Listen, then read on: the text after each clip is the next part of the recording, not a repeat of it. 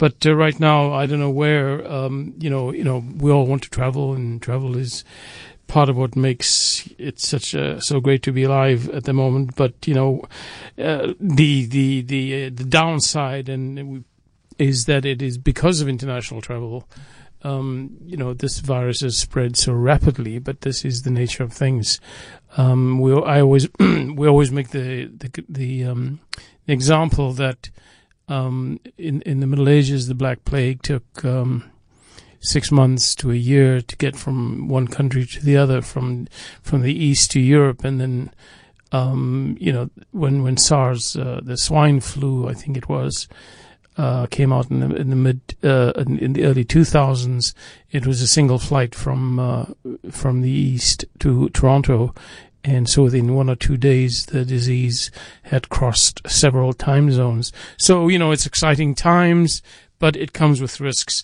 So the South African business sector is gradually getting back to normal as more airports are opening. Transport Minister Fikile Mbalula today announced that in addition to the original 4 airports that are currently operating, the following domestic airports will reopen from the 1st of July. The Bram Fischer International Airport, the Kruger Mpumalanga International Airport, Pietermaritzburg Airport, Port Elizabeth International Airport, Richards Bay Airport, and Skukuza Airport, as well as Upington International Airport. Now, we have on the line with us Bonnie Smith, the FCM General Manager for South Africa, and she has welcomed the development, and she joins me on the line at the moment. Good evening, Bonnie. Good evening. How are you, Ismail? I'm very well indeed, thank you. Can't wait to go on holiday. Not that I can afford it, but as long as the idea is there that you can.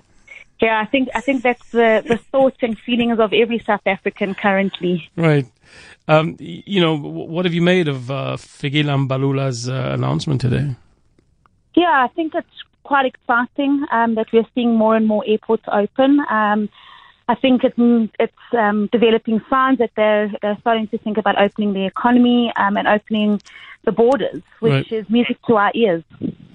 Well, yeah, it comes with its risks, but business business travel sector is gradually back to the usual swings, and that is really good, because very many people who have I know of, well, at least one, but one shouldn't generalize, person who works in Johannesburg but lives in the Western Cape and then flies back and forth, and has been getting into the swing of working from home and is able now to fly back and forth to Johannesburg, but has chosen to continue working from home. Yeah, and that's definitely a feeling coming from a lot of our corporate customers. It's that overwhelming feeling of chaos. And I think people are worried about, getting COVID and making sure that they stay safe and they keep their families safe. And I think what lockdown opened our eyes to is that you don't always have to get on an aircraft, and it is easy to work from home. But I think that there's still a lot of customers out there and a lot of people that actually want to get on a plane. They want to see people face to face, and they want to do business with people in a board meeting. So I think it will be a staggered approach. I don't think everyone's going to rush back onto an aircraft straight away. And I think it's making sure that customers understand what does safe travel look like, and how do they make sure that they can do everything in their power to remain as risk-free as possible. You remind me of a very important issue there. It's generally valid, but not sitting in a meeting person to person has very many negative aspects which we don't realize. I take this from communicating with a friend via WhatsApp, and not just that, previously through SMSs. So much nuance is lost. Facial expressions, body language. during these Zoom meetings that it's difficult to actually really get to know what people are actually saying, because, as much as I personally encourage people to, listen with your ears, but also listen with your eyes, listen with your face, because, listen in a holistic way. Speaking that is that way too. So you can send very many messages with your body as you can with your mouth. So, it's a difficult replacement, especially in business meetings.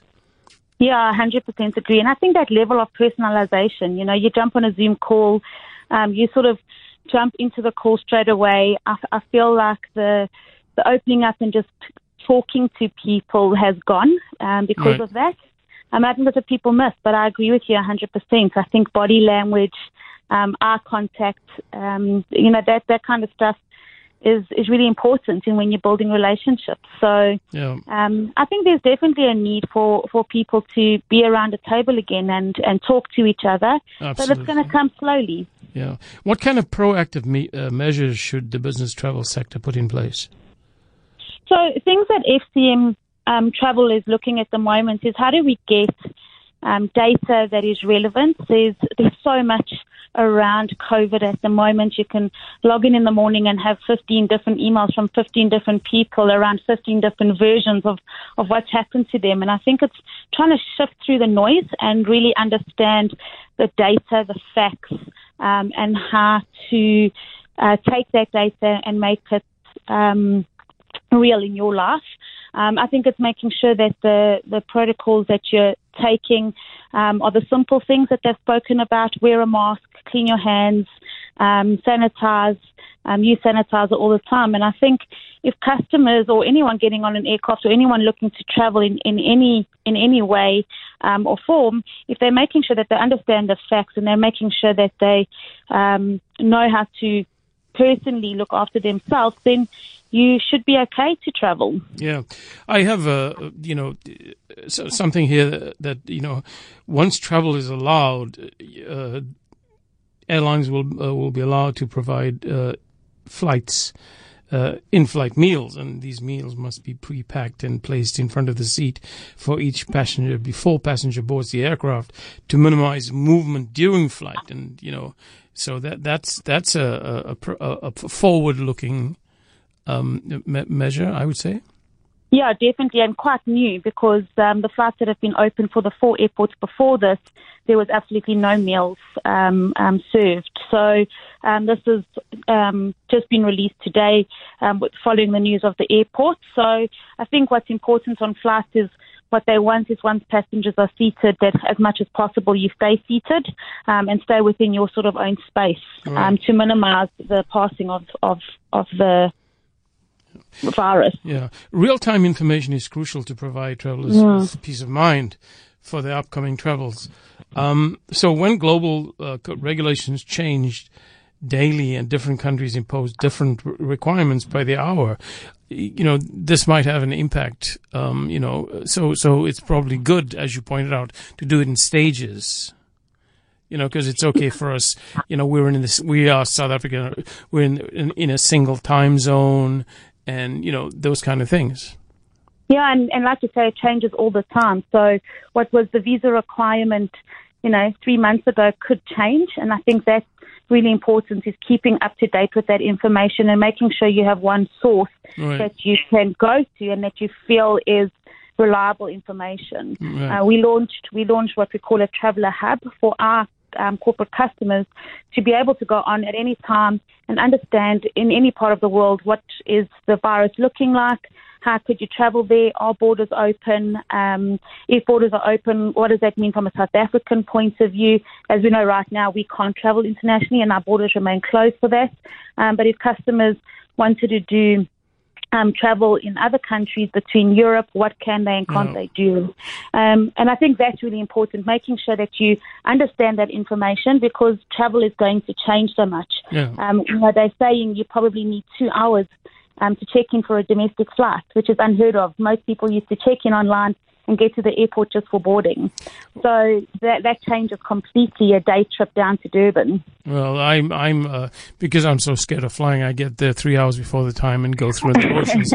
But there's been an interesting development. We need to verify this, but European countries or the EU and perhaps even Britain are placing very serious visa regulations on people from the United States. Have you read that? Have you come across that?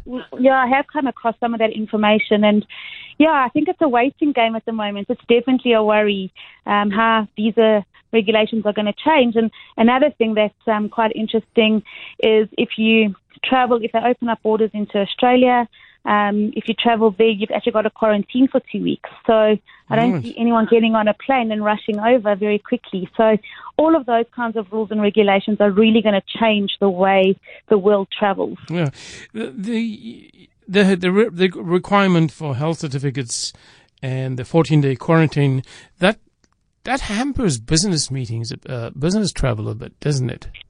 Yeah, absolutely it does. I mean, you could never get on a plane. I mean, a lot of businessmen will go into Europe, travel through the night, land in the morning, probably attend a 2 or 3 day board meeting and jump back on a plane. If you've got to put yourself in quarantine for 14 days, that's absolutely just not going to happen. And that's where you will see customers adapting to the new ways of travel, or the new normal, as we say. I've had that experience, and I shouldn't over dramatize it, but of flying from OR Tambo to Charles de Gaulle on a Friday night for meetings in Paris on the Saturday, and then going to London via Eurostar on the late on the Saturday, and working on a Sunday and flying back on a Sunday on a Monday overnight to land back at OR Tambo on a Monday.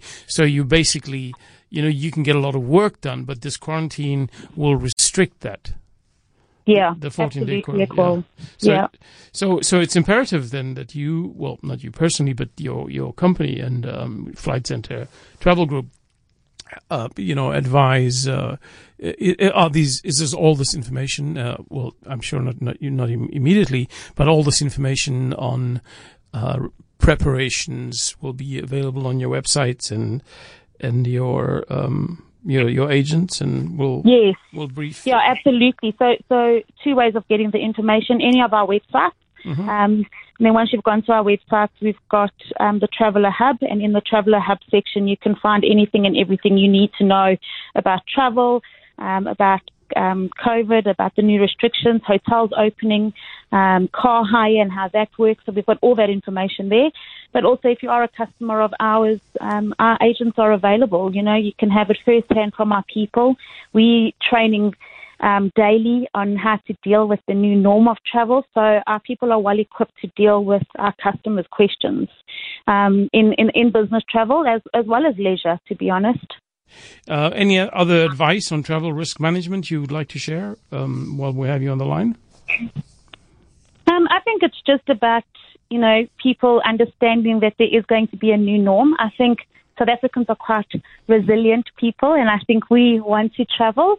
And I think once the chaos is gone, although travel will be quite an anxious thing to get through, it's just really understanding with reliable information, look at the data, think about your robust travel risk management programs and how do we mitigate the anxiety based on those, and let us navigate you through the uncharted waters.